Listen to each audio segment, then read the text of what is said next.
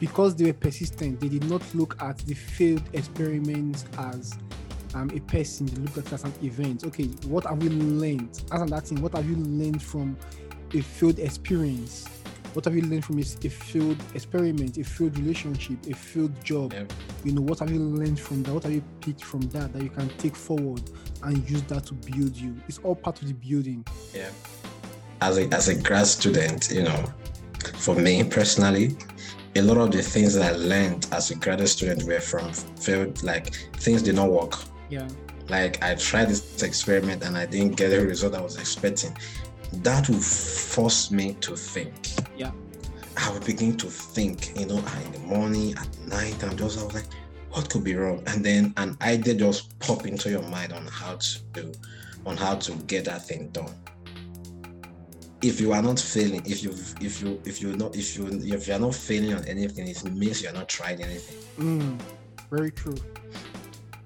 Yeah, I know what you're talking about there, about like how it's the compound, the compound interest effect, or like the reason he calls it atomic. It's not like a big thing, like a big habit. It's a tiny little habit. That's what he's saying. Yeah. Atomic habits is a tiny little thing, and it's like, it's the tiny little things that we do every single day that make the big changes in our life. It's not the big massive things, it's the tiny things. Yeah. You have everything you need to start, right? You have a Blue Yeti, you have a good laptop. What else do you need to get started? Just start. I was like, well, what about the editing? What about the Audacity and all that editing? I need to learn that. It's like, nope, you learn on the job. Yep. Learn on the job. Get started, record, then start editing. One of the things while you were speaking that occurred to me is this, that the most frustrated place to be in life is to be at a place where you have drive for nothing.